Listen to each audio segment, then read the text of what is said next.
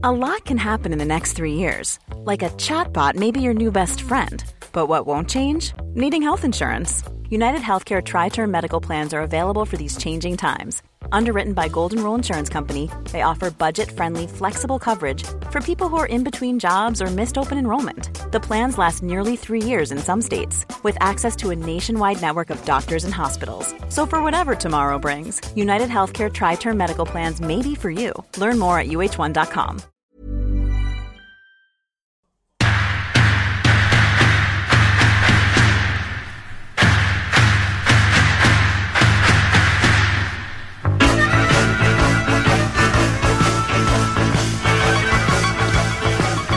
Good evening, Gabby. Good evening, TC. You are sounding really loud and clear, and welcome all to part 66 of our weekly podcast, The Curran View with the Isle of Hillsborough. Mr. Terry Curran, you're sounding great, mate. Well, that's good. I told you I was up at Tom's Gambas, so it is a clearer sound up here. Yeah, good. Well, let's hope it lasts for the full hour. We're going to start with magic moments, TC. What have you sourced for us over the last week? Or because we didn't do last week's show, the last 2 weeks, it's entirely up to you, sir. Well, we're not doing the last 2 weeks. Well, this is the second week, isn't it? Yeah, it is. Yeah, we missed one. I've only gone with the goal that Thou scored for Wolves against Liverpool, the first goal last night. I thought it was a terrific goal. Yeah. To come from behind against Liverpool. I thought they played quite well, did Wolves and all. So that was the magic moment for me. I thought it was a great goal. You're on about the goal from Stephen Pedence when they come from behind against Chelsea. Yes. That one, yeah. He sat that. Well, he sat two of them on the backside, and had there been a crowd at the Molineux, he'd have sent a dummy to probably about 10,000 behind that goal, wouldn't he? Exactly. Great skill. And it's things like that what get fans off the seat. Well, yeah, off the seat, get the bums and get them standing and get them excited. So that was my magic moment this week. And that's ultimately what football's all about, TC. I posted up today on my Facebook wall that football isn't the science. Football is about scoring more goals than your opposition and entertaining the crowd. I mean, I would personally rather be in the Championship playing good football than trying to stay up playing dull, boring football. So let's just have a quick chat before I give my magic moments about West Bromwich Albion getting rid of sacking Slaven Bilic and bringing in Fireman Sam. Well, I mean, when they all go on about Sam's record at keeping teams up, he picks and chooses his team. Yep. Staying up. I cannot see Sam Allardyce keeping West Brom up. No, I agree. I think Sheffield United and West Brom. West Brom. I think the two are definitely doomed. Who do you think's the other team to go down? Would you say so? I think it could be one of 4 or 5, and that includes Arsenal. And I like Arteta. The way how they're playing and producing results at this moment in time, they're really, really struggling. Losing again tonight. They are. In fact, I fancy Southampton because Southampton are playing quite well, aren't they? Good team. Plays good football. Moment in time, he's got them really playing. I mean, he's turned them round. So I don't think Arsenal can't be dragged into it. I mean, he wins the FA Cup last season. Regardless what anyone says, they all want to win that Charity Shield. So he'd done remarkably well last season. Now, whether with him not buying any players, because we all knew that before he got there, they needed a good centre-back, good only midfield player. And now, all of a sudden, Aubameyang has signed a new lucrative contract, and he's gone like Ozil, where he's not performing, not doing it. But then the team's not doing it at the moment in time. So for me, I think it's any one of 3 or 4, and you could, like I say, you could pull Arsenal down into that group because once you start to lose games, you lose confidence. And I mean, the only good thing about all that is that the fans are not in the ground, because if the fans were in the ground, they'd be giving them stick. Because anyone says, if you're not winning football matches, choose who you are. You will get stick from fans. Imagine a full Emirates and Arsenal, the team, stinking the place out like they've done. I mean, you look at Arsenal TV, them boys ain't very happy. It's like comedy gold, isn't it, watching Arsenal TV at the moment? But you're right. if those Gooners were in that ground, they would be going ballistic. Make no mistake, there would be. Yeah, they would. I mean, I like how Arteta plays his football. Right, it's not going well for him at this moment in time, but his character will tell me whether he's going to bounce back. I mean, even if he lost his job, but for me, I look at managers and think, well, has he got the philosophy to do it at the highest level? And for me, he has. Arsenal haven't had the players for the last 2 or 3 seasons. I mean, everybody went mad about Wenger, gave it to Wenger. You know, even when they didn't qualify for the champion, you know, they were in the top 6. And since the sack Wenger, they've deteriorated. I thought he turned it round a little bit. I thought he would have bought in the summer, which he didn't do for some unknown reason. Why, I don't know. Because I think he got him to overachieve in his first half of the season of taking over there at Arsenal. I mean, that Saka, they've had nothing but problems with him before Arteta went there, and since he's fetched him back into the team, you know, is doing silly things, getting sent off, and they can't get a photo sent off when you're not playing particularly well and playing with 10 men. So, I mean, it's a shame to see Arsenal. I mean, it is for me because I like to see good quality teams. I mean, not before Tottenham fans and some other fans what don't like them, but I look at it like this: I like to see good top teams playing each other and playing good, attractive football. But again, I mean, sorry, go on. Are Arsenal that bad? I mean, you've just said about Xhaka. I think he's he the captain of Switzerland. I mean, you've got David Luiz who plays for Brazil. I know Luiz ain't the greatest of defenders, and I was surprised and shocked when Arsenal bought him in. But when you look throughout that, they've got Saka as well that play. They've got Maitland-Niles. They've got Aubameyang, Lacazette, Mesut Ozil. You know, Pepe. They've just bought Willian from Chelsea. You know, when you look at that Arsenal team, on paper, they don't look as bad as results suggest that they are. Yeah, well, they have lost confidence. Yeah. See, the problem for me is Aubameyang is a player you play through middle. Absolutely. Lacazette's a player you play through middle. Yeah. So the similar type of players. But can't they play together? Aubameyang now is playing more wider. Yeah, I know. It's mad. And chasing back. So he's never going to get you the goals when you're doing that. Yeah. The team have all got to work when you haven't got the ball. Mm. And when I say work, it doesn't mean that you've got to keep chasing back because, you know, you need your energy and your sharpness for in and around the box. Of course you do. But what you've got to do when I say work hard is find a position when you haven't got the ball what will stop them playing it forward. Yeah.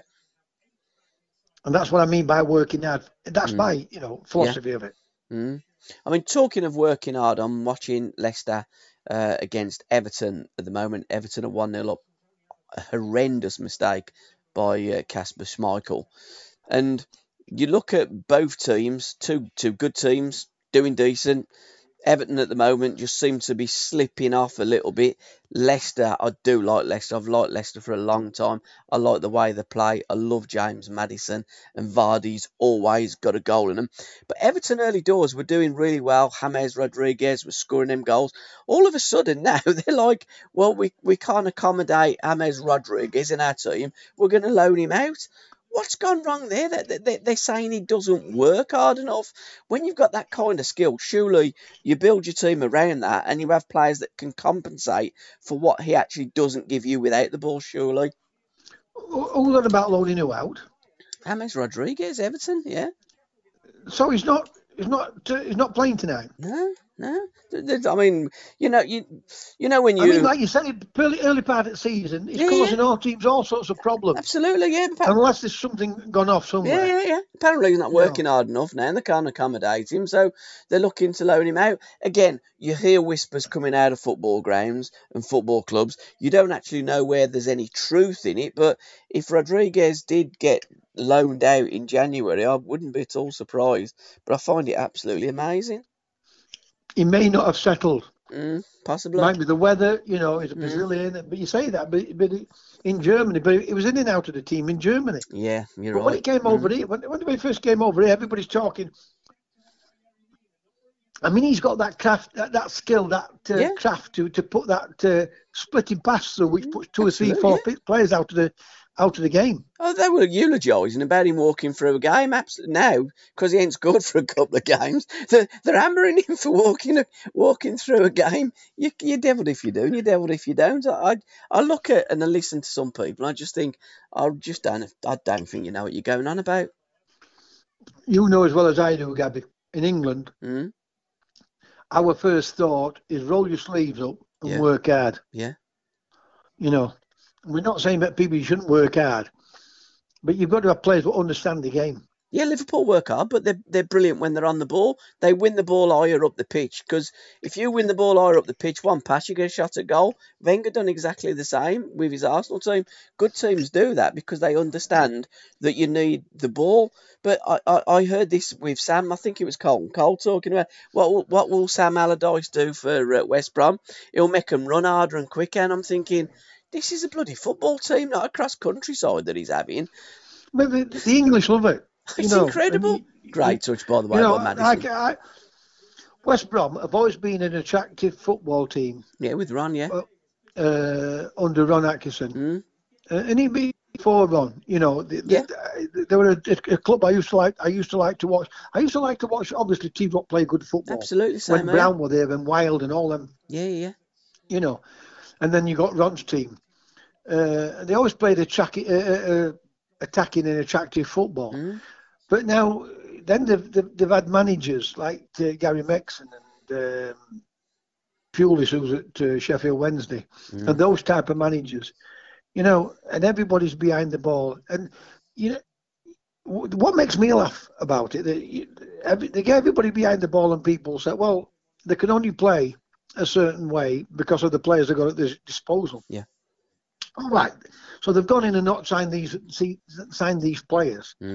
Right, but a good coach would get the best out of them. Absolutely. And so he doesn't sign those players. Those type of clubs don't have the money to go and spend big again. So if the budget for that season, whatever it is, and the previous manager spends it, teams like West Brom can't afford to go and spend that kind of money again. Else they're gonna, when they get relegated, they're gonna finish up in the right mess. Like your Sunderlands have done, like your Sheffield Wednesdays have done. What you can't do, you've got to have coaches what can coach. And see, all what Sam Allardyce and them do, regardless of anybody tells me, is organise. Yeah. That's all they do. It's giving everybody behind the ball and making it difficult for the opposition. So what will he do? I guarantee what he's going to do is going to try and stop conceding goals.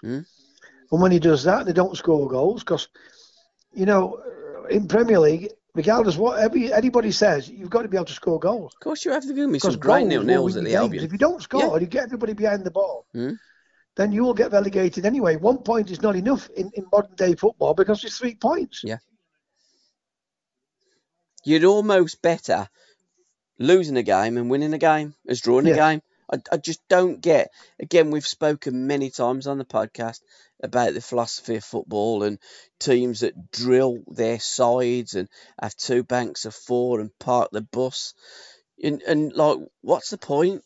Go out, play without fear, try and score goals, be creative. At the end of the day, if you get beat, you get beat. I would rather my team get beat playing football than getting a boring 0-0 and hanging on for grim death.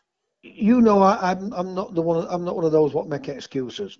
But where I will feel sorry for teams like West Brom nowadays is this: when I were playing, your Liverpools, your Evertons, your Forests, and all these teams were winning things in those days.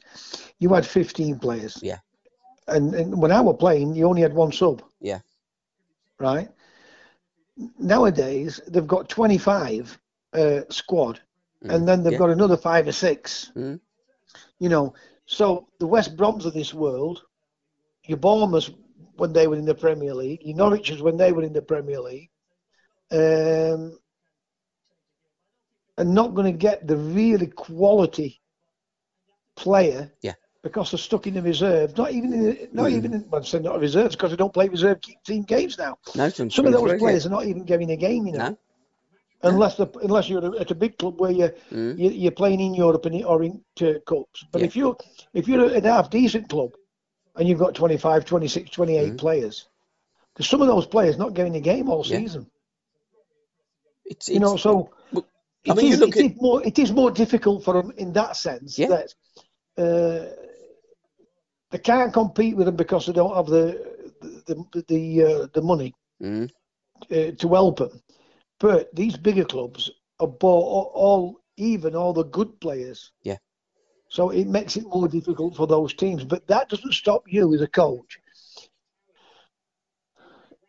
coaching a team and trying to get the best out of it, because you've got to try to win, because like you say, draws are no good. No. The problem is people are fearful of getting beat 3, 4, 5-0 out there. Absolutely. I mean, a player I was going to reference there, a good example, Danny Drinkwater. I mean, he's hardly played any games since he won the league title with Leicester City. He's had various loan moves that haven't worked out for whatever reason. He's back there at Chelsea now, and he got sent off the other night in under 23 level. Got to say, it was an awful challenge that come in. He reacted, and I think that's it. Early bath for your son. You know what good does an under 23 game do for Danny Drinkwater? Exactly nothing. Nothing. No. For me, those under 23 games are the worst thing what's ever been brought into football.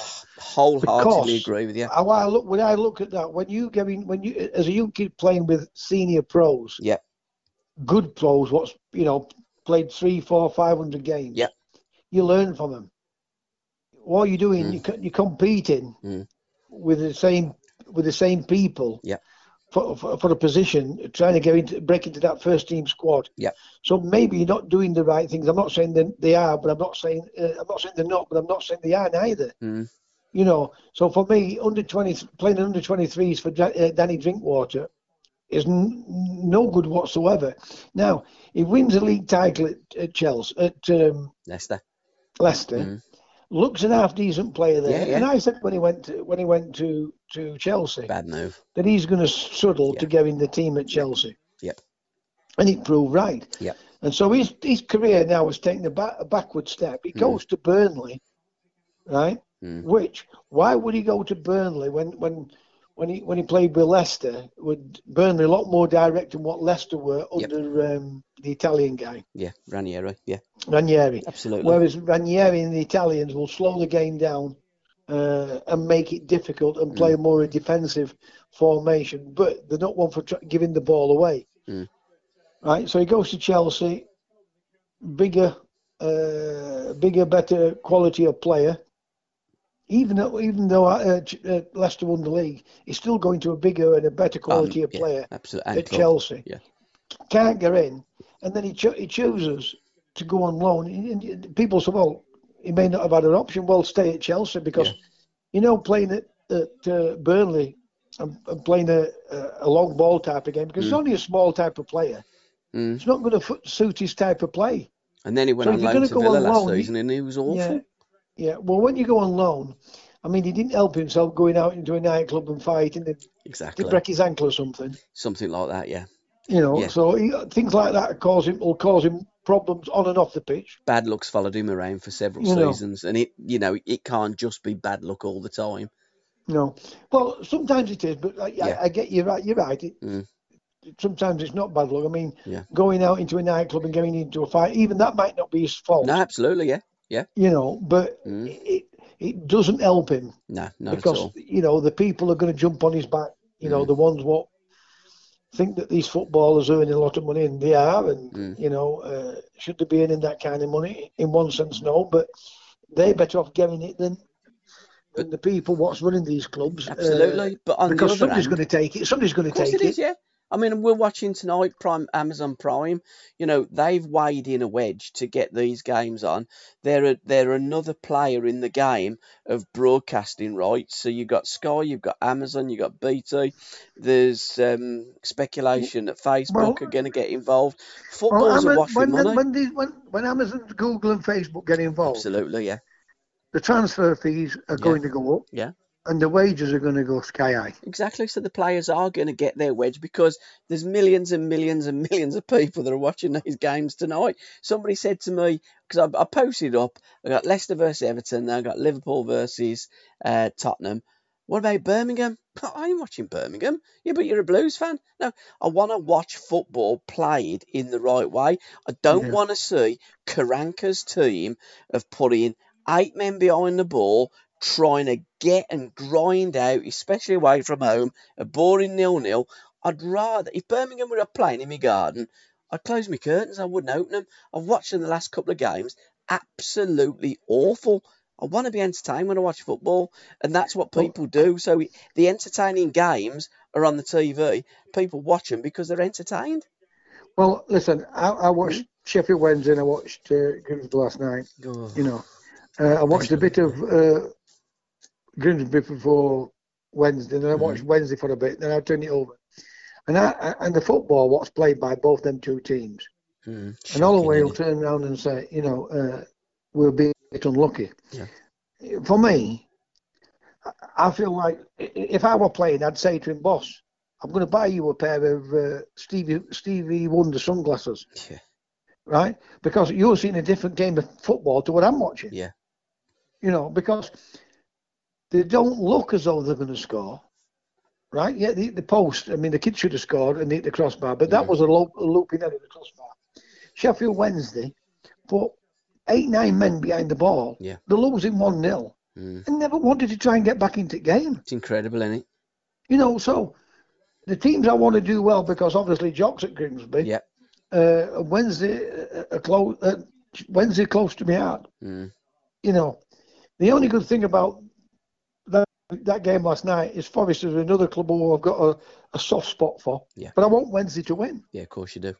What was that with the Wednesday? Forest in that position neither. But when I looked at those two games, there's no football played. No.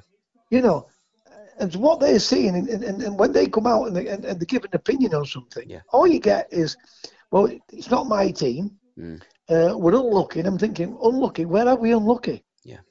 There's no football played. All it is we've got to work hard. And if they win and the work hard, they say, well, that's the least I expect. They're never going to win major trophies. They're never going to get major jobs. No. They're never going to get it because you've only got to watch the way how they play football. Yep. And you say you wouldn't, if they were playing in your front garden. It's just I watch boring, them for a purpose. I watch them for a purpose. Right? Jock's at Grimsby and Wednesday. But when you watch them, it's awful. I've never, ever had a go at Sheffield Wednesday up until they appointed Tony Pulis. And it has nothing to do with being as a person. Yeah. Why can't someone express their opinion about it? Yeah. Now, I'm never managed in Football League, so all right, so the people can turn around and say that. Well, they don't know whether I would be any good or not. Yeah. Now, when you get somebody like Tony Adams, what's managed and failed, then I can understand people saying, well, who are they to tell anybody how to succeed when they've failed as managers? I get that bit. But as a fan, because that's what I am at the moment in time, and like all fans, you see the game different than the manager. And so all you're doing is expressing your opinion. Of course you are. I'm not saying it's right. I'm not saying it's wrong, my opinion. What I'm trying to say is that's what I would do if I was the manager. Yep. I'm not the manager, but we're getting results which it wouldn't excite blind people to watch it because they'd be getting a commentary on someone and there would be no shots at goals, there'd be no saves. It'll be just, there's no football played, and when you hear a commentator, first thing they say, it's oofed away. Yeah. And how many times you hear that when I see Sheffield Wednesday? It's more often than not. There's no football played. There's no shots at goals. It's soul destroying, and they say, it's a very, very hard watch, and I suppose only a true fan that will sit there and watch it, and they'd watch their teams paint dry up a wall, wouldn't they? I'll disagree with you on that. I'm a true fan.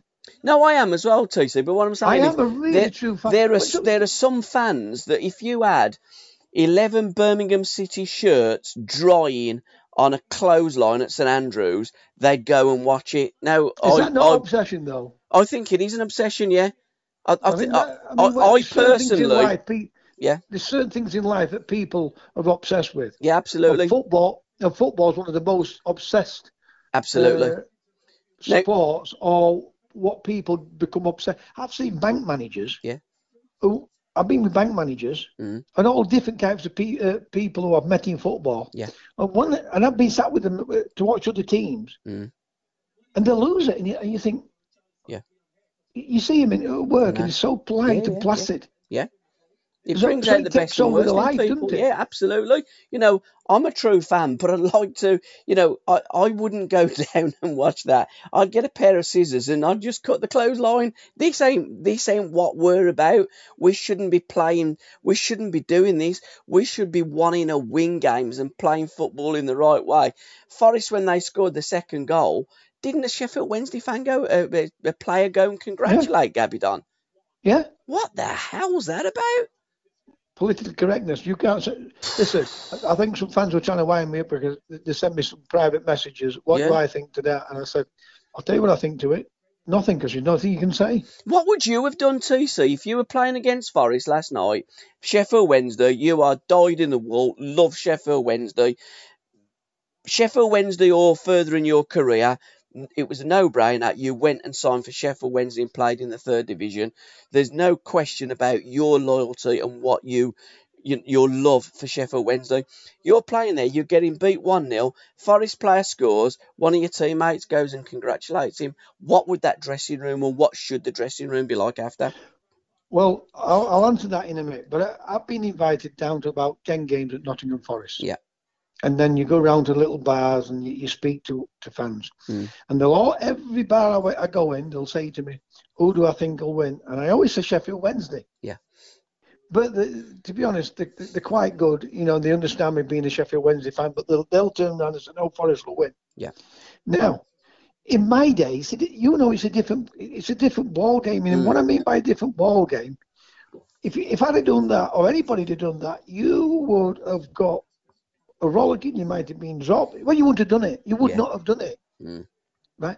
We're living in a different world. Yeah. We're living in a politically correct world where they're wanting to reset and change your life. That's why I got rid of Sky. That's why I got rid of BBC. Yeah. You know, I've got some black friends. You know, black are no different to what I am, and I treat them no different to what I would treat anybody else. Yeah. Because we're all human beings. There's one thing, but we've all got same colour blood. Is red. Yeah. Right. Now, one thing you don't do is congratulate them. Now, if I'd have been playing against Nottingham Forest, if I'd have been playing against Sheffield Wednesday, all these people are putting their hands up saying sorry, I wouldn't have said sorry because I'm playing for whatever I'm playing for. Absolutely. All you got to do is celebrate without running up to the crowd, but you can celebrate. Yeah. Because, it's that club then what's paying your wages. Of course it is. So, yes, it's disgusting, but you've got to be careful what you say because people will turn that round and say you're being racist. Roy Keane's going by me about players high-fiving it and putting their arms around each other in a Manchester derby the other night. But there is nothing you can do about it. Nothing. Nothing. It's a different world. It's a mad world, and we don't know where this world's going. My three, I've got three magic moments this week. The one was Podence's goal, but we've already covered that, so I'm going to scribble that out.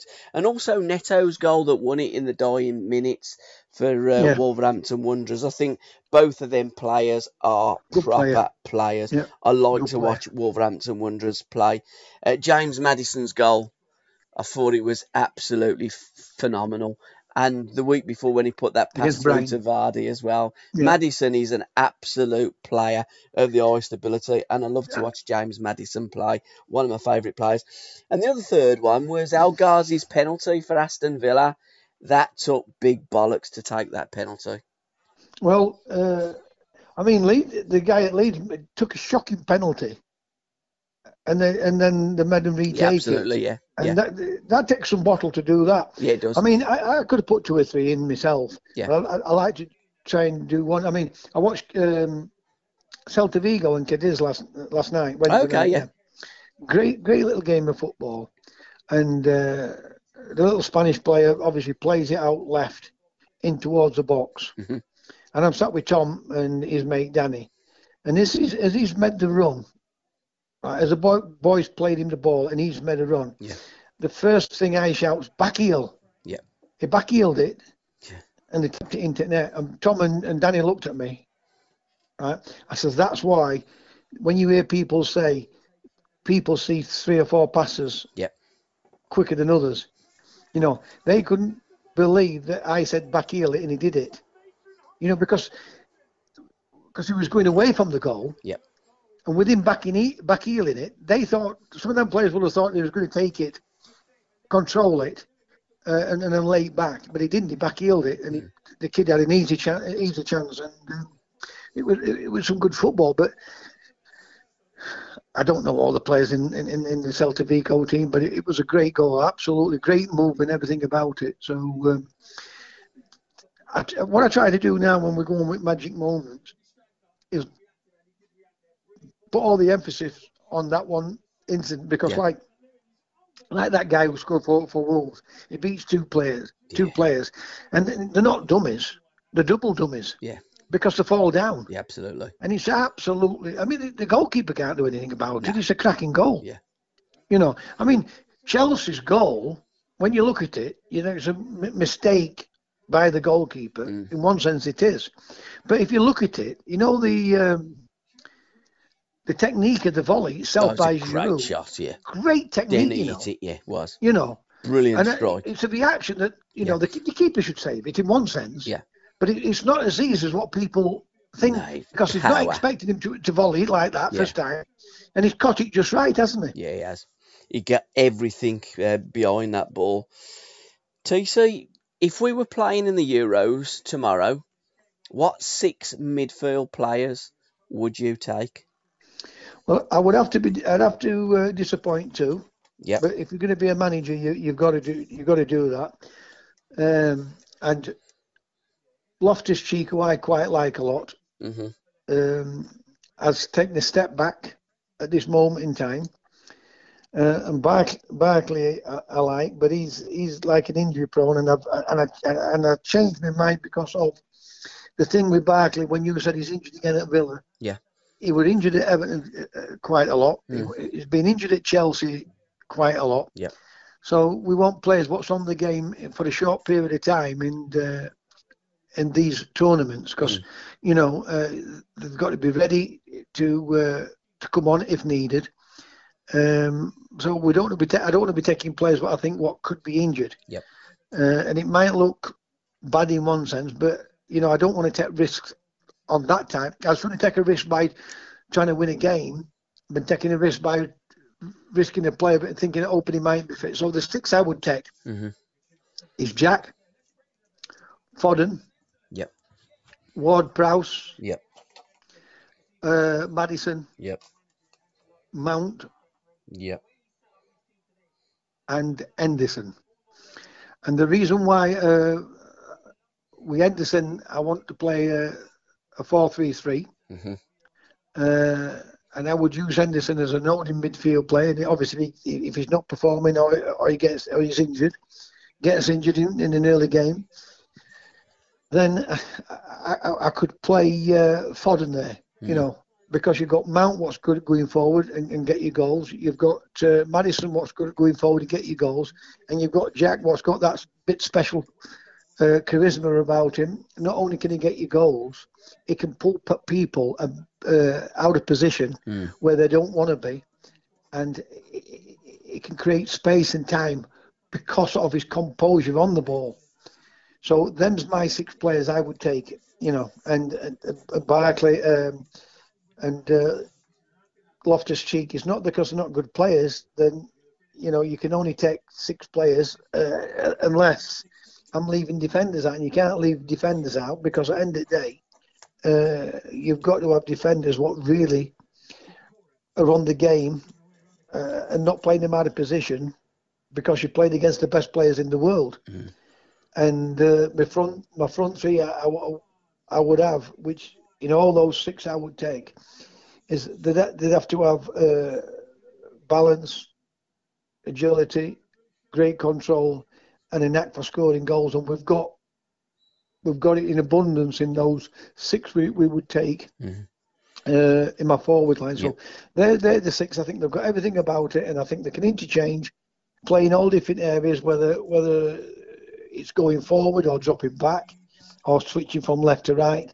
You know, they've all got a good knowledge and a good football brain among them in those 12 players now that I've already selected. I would be taking. I've picked 5 of your 6 midfield players. Have a guess the other player that I picked that it wasn't in your squad. Who was he playing I'll give for? you 3 guesses. He plays for a London team. Winks? No. Plays for a London team? Mm. Recently been signed by him. Plays for the London team? Mm. Was at QPR. Oh, what's his name now, that lad? Easy. You mean at Crystal Palace? Yeah, easy. I'd take him. He's gone to Palace, you mean, don't you? Yeah. I think he's a great player. I thought you said Chelsea then. No. Yeah, he's a match winner. Yes, and he glides past players. The only problem is you've got to have a balance. I've got the balance, and I'm going to give you that next week with the 8 defenders that we're picking. And all of my defenders are footballers, and the holding midfield player that I would play with would be Ward-Prowse, because I think he naturally would come deep. He wants the ball off the back 4, and he can start playing, and he's brave on the ball. He'll have the ball side on. He'll play the ball forward, and I think he's a great football player, and I would love to pair him in midfield with Maddison and with Jack. Those would be my 3 that start in midfield. I think I would start Fodder and me with Jack, but I'd have that. Yep, I'd have that. Know, so and listen, and the other good thing about Ward-Prowse, he's got that special thing up with free kicks, hasn't he? You know what I mean? Oh, Beckham. So all the dead ball situations, and you've got all the good players in there. Yeah. But he's even above them on the dead ball scenarios. I think he's the best in the world at dead ball play. And we said this on a previous podcast. Aston Villa have got one, Conor Hourihane, and he's decent on dead balls, but I don't think he's good enough to play for Villa in the Premier League. I think he's a Championship player. Again, it's all about opinions. But I think with Ward-Prowse, and I've watched him now for a number of games, I like what I see with him on the ball. And when he gets a corner or a free kick, he has got the best delivery that I've ever seen. And there was something the other day that I noticed, Beckham or Ward-Prowse. I would have Ward-Prowse over Beckham all day long.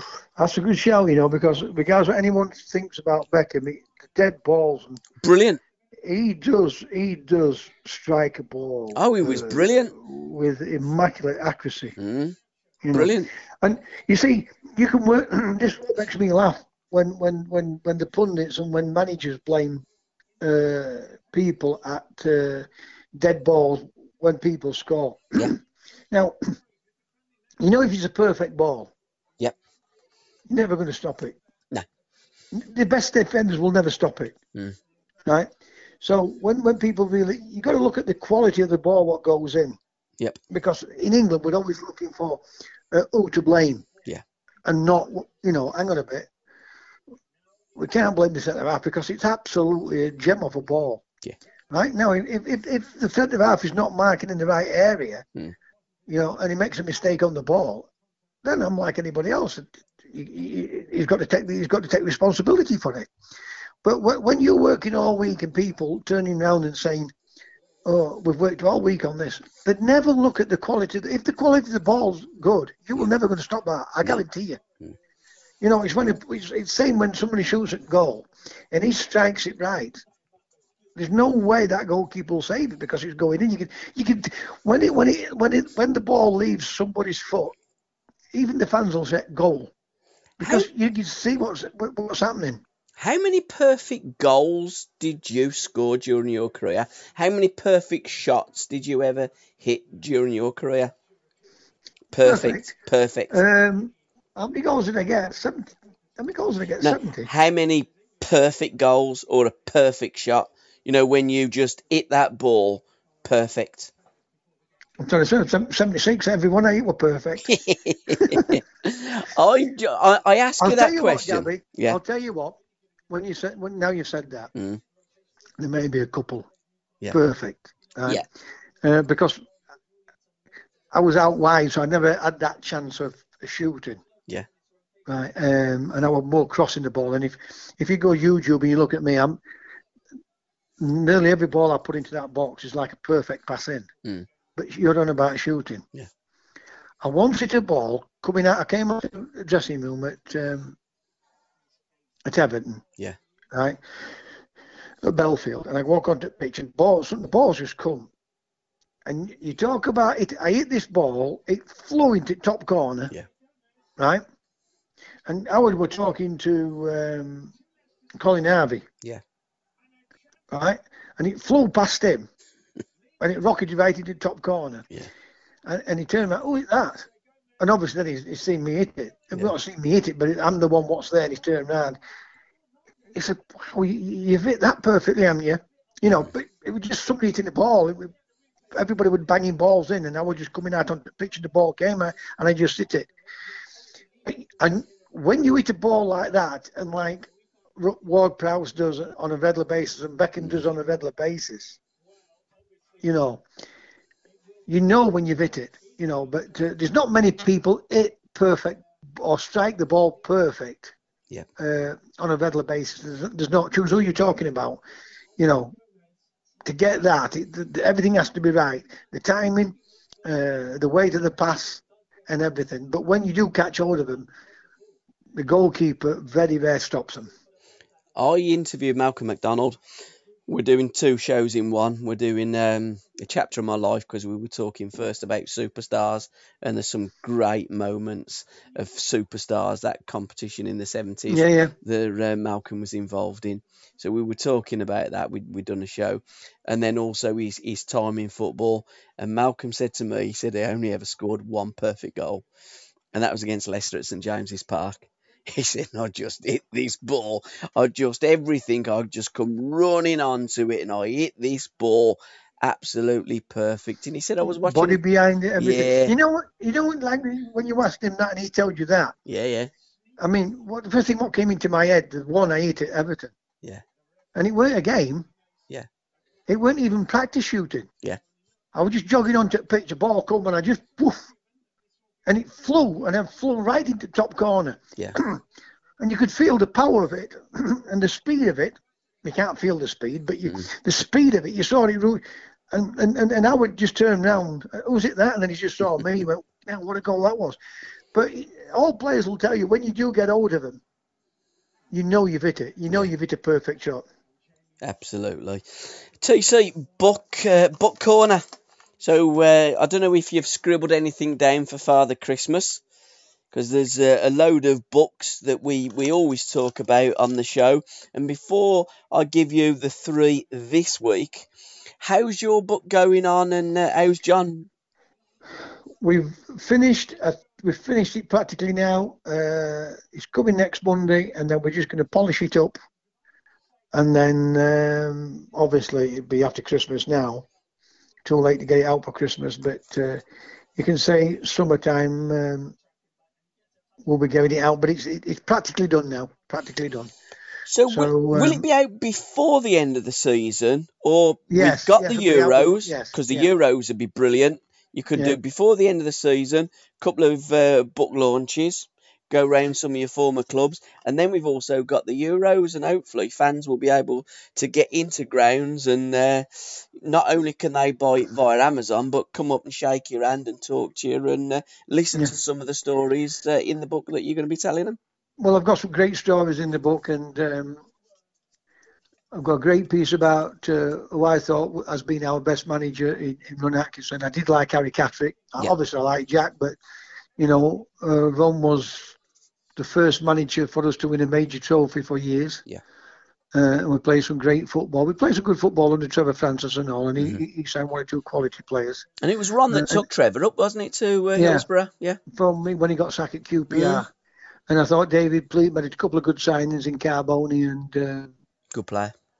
The other kid, the Italian, what got sacked at Man United. Went to West Ham. Di Canio.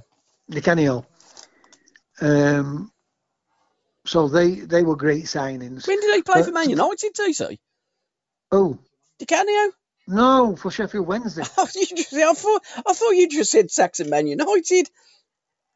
West Ham United. Oh, okay. He got sacked at I might have said he got sacked at Man United. Yeah. He got sacked at Wednesday and West Ham United took him. Yeah, and Sunderland as well. Remember, he in his suit when he'd done almost a Klinsmann, didn't he? Yeah, but you see, the good managers and then they try to confuse players with some of the real tactics, and the game's simple. Yeah, it is. But as a player, if Danny Wilson had gone about that in a better way and handled it like Ron Atkinson handled his situation with Cantona, Wednesday wouldn't have got relegated that season. Hypothetical question, and I don't like answering, but even a player I know what would have got us at least another 8-10 points. And we wouldn't have gone down with another 8-10 points. Oh, great play. Worth the entrance fee on his own, wasn't he, Di Canio? Yeah, fabulous. He could make that ball sing, and he didn't just make it sing. It the ball would sing the song. Going back to Book Corner. I mean, if I read books, it's sport, it's biographies. Yeah. So, and I don't get that much time because I'm here, there, and everywhere, running up and down. And then when I get home, I'm cooking, washing, cleaning. You know what I mean? Because there's me and Tom, so I don't really get time. And then when I do get a bit of time to sit down, I'm watching sports, all different games from different countries. Yeah. And I could be doing that till about 12, 1 o'clock, and then I'm tired. I get me head down. So what's the good books out now for us to go and get? We've got 3 that we're going to mention this week, TC. Natural by David Tossell, which is the Jimmy Greaves story, which has been out for some time. But I was looking at the back, and Jimmy Greaves had scored an amazing amount of goals. Oh, I mean, 300 goals, isn't it? 357 league goals at a rate of 0.69. Yeah, absolutely.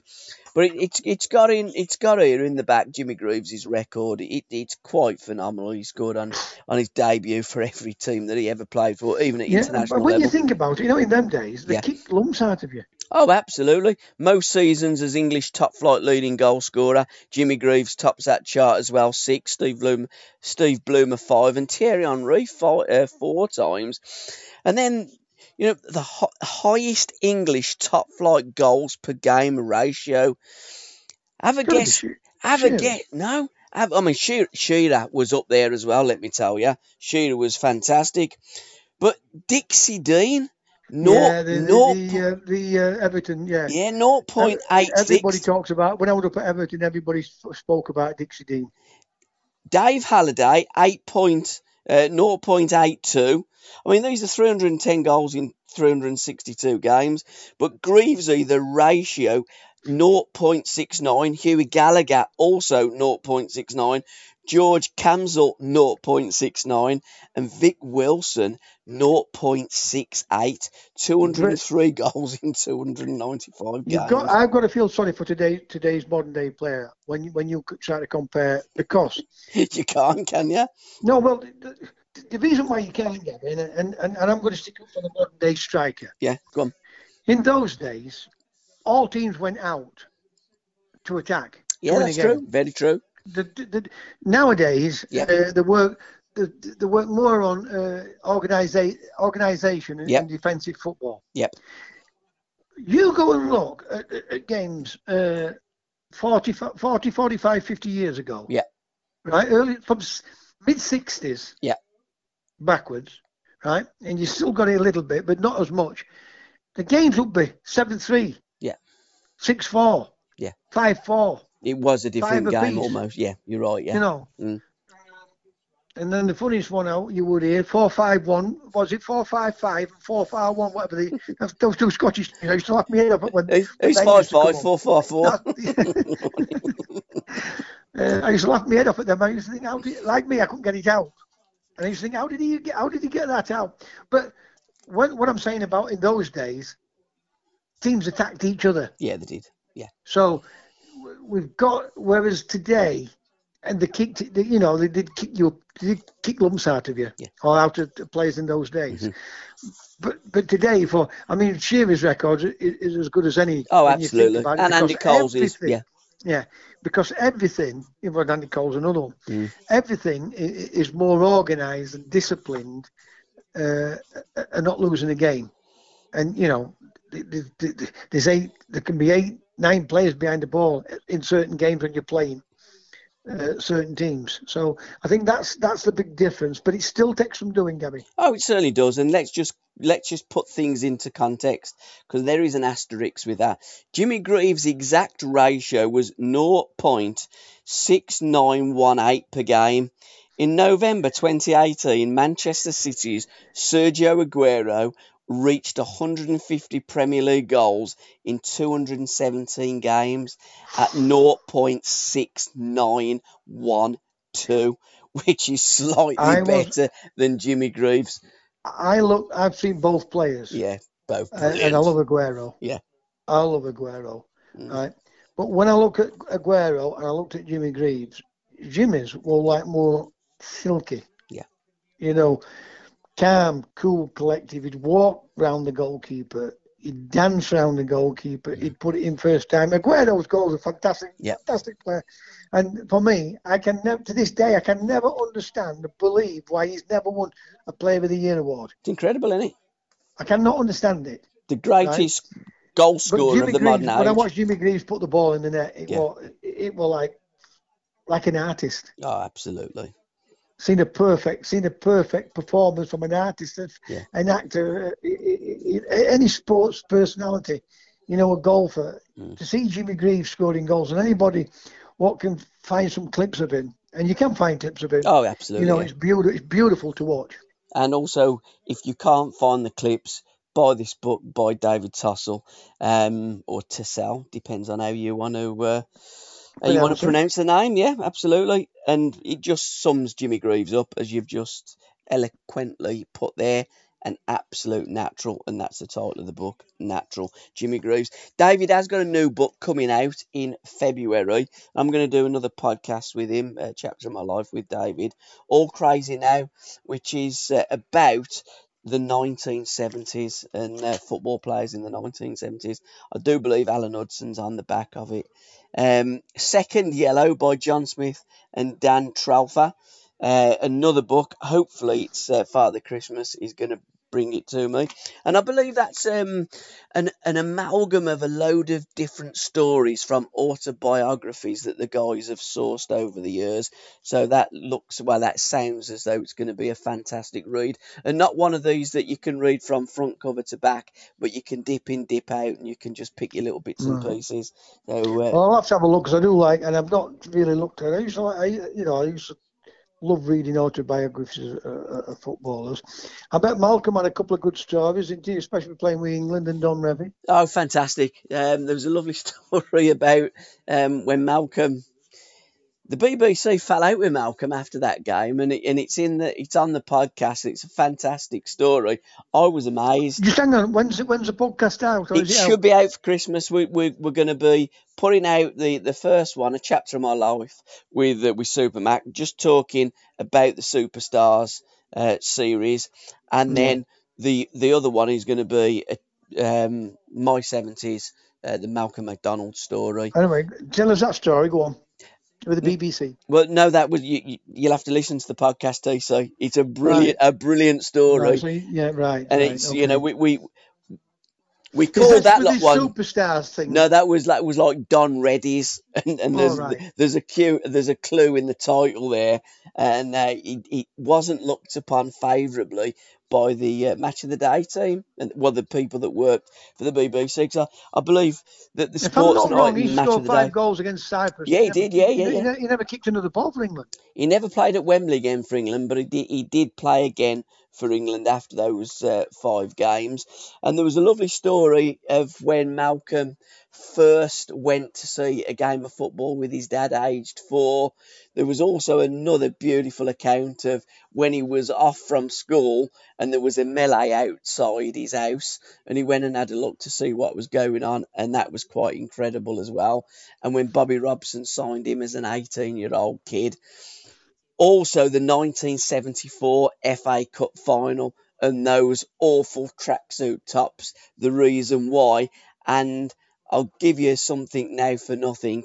Malcolm MacDonald did not slag off Liverpool and tell them what he was going to do to them in the 1974 FA Cup final. Well, we all know the press. Absolutely, The media will twist the story. Yeah. But Malcolm, Liverpool, Newcastle, may not have been playing Liverpool in the final because we were only 10 minutes away, and my playing mate Peter Kitchen, great player, missed a chance with 10 minutes to go when it was 2-2. Yeah. So we could have knocked him out. So I mean, Newcastle might have gone on and won the FA Cup that year if they would have been playing Liverpool. We know they didn't play particularly well in the final, and Liverpool played exceptionally well. But that always sticks in my head, that 1974, because we nearly knocked them out, and we had to play Liverpool. They beat us 3-0 at Bellevue on a Wednesday afternoon, and there was a power strike. It got on for a few weeks, so we couldn't play at night time because of electric power. There was a strike on that, and we had to play in the afternoon. So that 74 FA Cup is, and I've got a picture of me tackling Kevin Keegan at Bellevue. Great picture that, isn't it? Have you seen it? Yeah. We've posted that's up the a few FA times. Cup. That's the FA Cup game at our place. You look very young, TC. Probably 19, wasn't you at the time? 18, 19. 18. I just broke into team 18. Yeah, wow. I broke straight into the team. Yeah. So, well, I was only a young boy. And then the third book in this week's book corner is Grandad, What Was Football Like in the 1970s by Richard Crooks. So all those books. That sounds interesting. It does, don't it? But there's lots of books like that. Especially retro books. I love retro books. Let's give a shout out for the latest Back Pass magazine. It's a magazine that I subscribe to, issue number 72, with Matt Busby, Bobby Charlton, George Best, and Dennis Law, and Nobby, a tribute to the great and late Nobby Styles. So a wonderful read as always. Back Pass magazine. You were featured in Back Pass magazine, as you were featured on the Simon Cochran show as well recently, TC.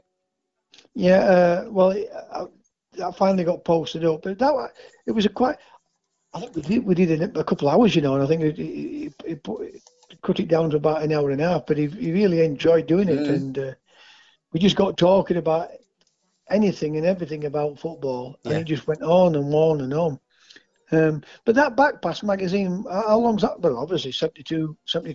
It's been going out for some time now. Back Pass, I absolutely love it. I love reading. What's that about me then? Is it? It's not me in an interview, is it? No, you were in Back Pass a few issues ago. If you remember, we sorted that out with right. David. Do you remember? And but I have not seen the write-up about that. Oh, have you not seen it?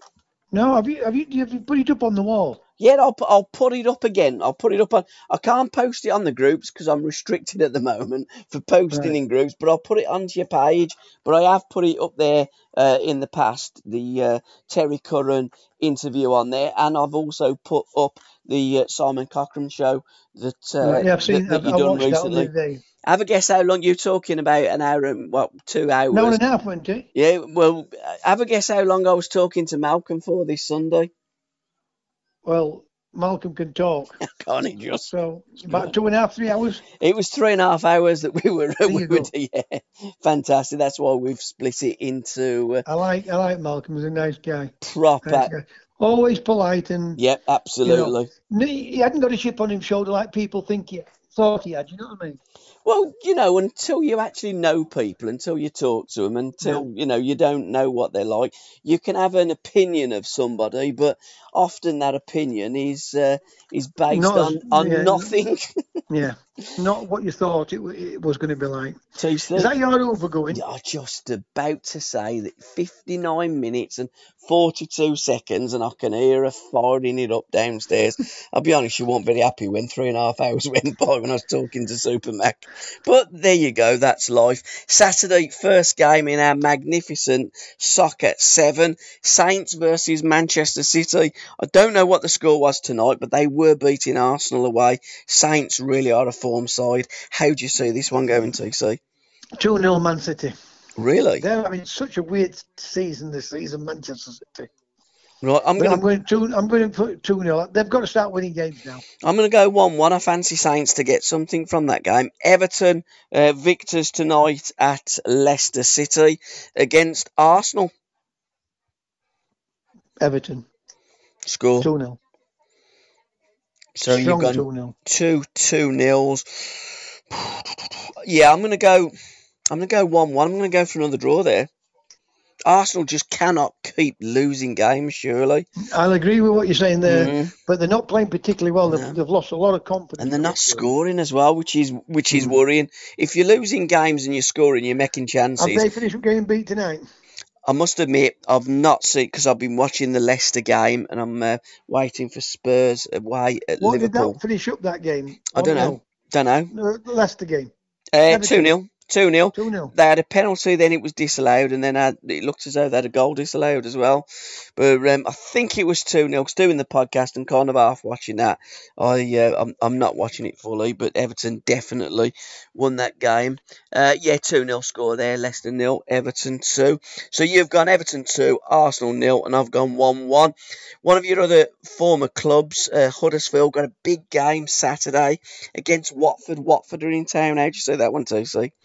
Well, they got absolutely enamoring last week against Bolton. Didn't they just? I think they'll bounce back, and I think they'll nick this 1-0. 1-0. I'm going to go Huddersfield 1. Again, Watford aren't playing particularly well. I'm going to go 1-2.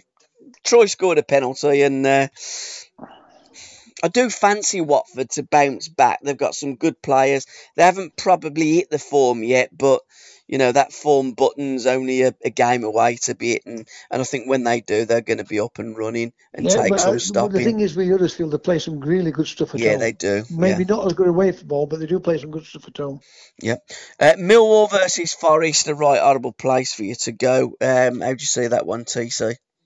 I'm going to go for they got a result of the day, Forest. So I'm going to go for a 1-1. But like you said, it's not the best place to go.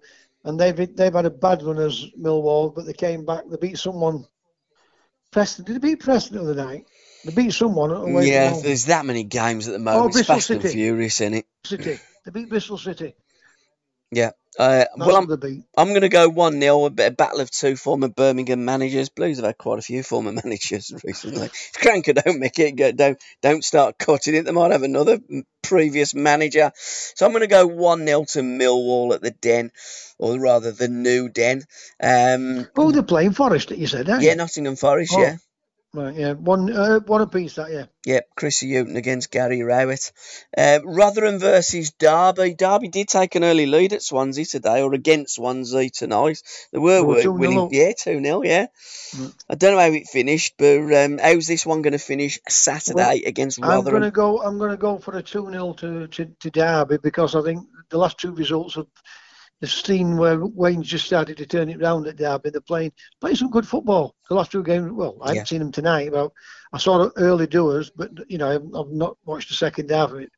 They're playing some decent football again now, so I'm going to go for a 2-0 Derby. If I told you they got beat 5-2, are you going to change your mind?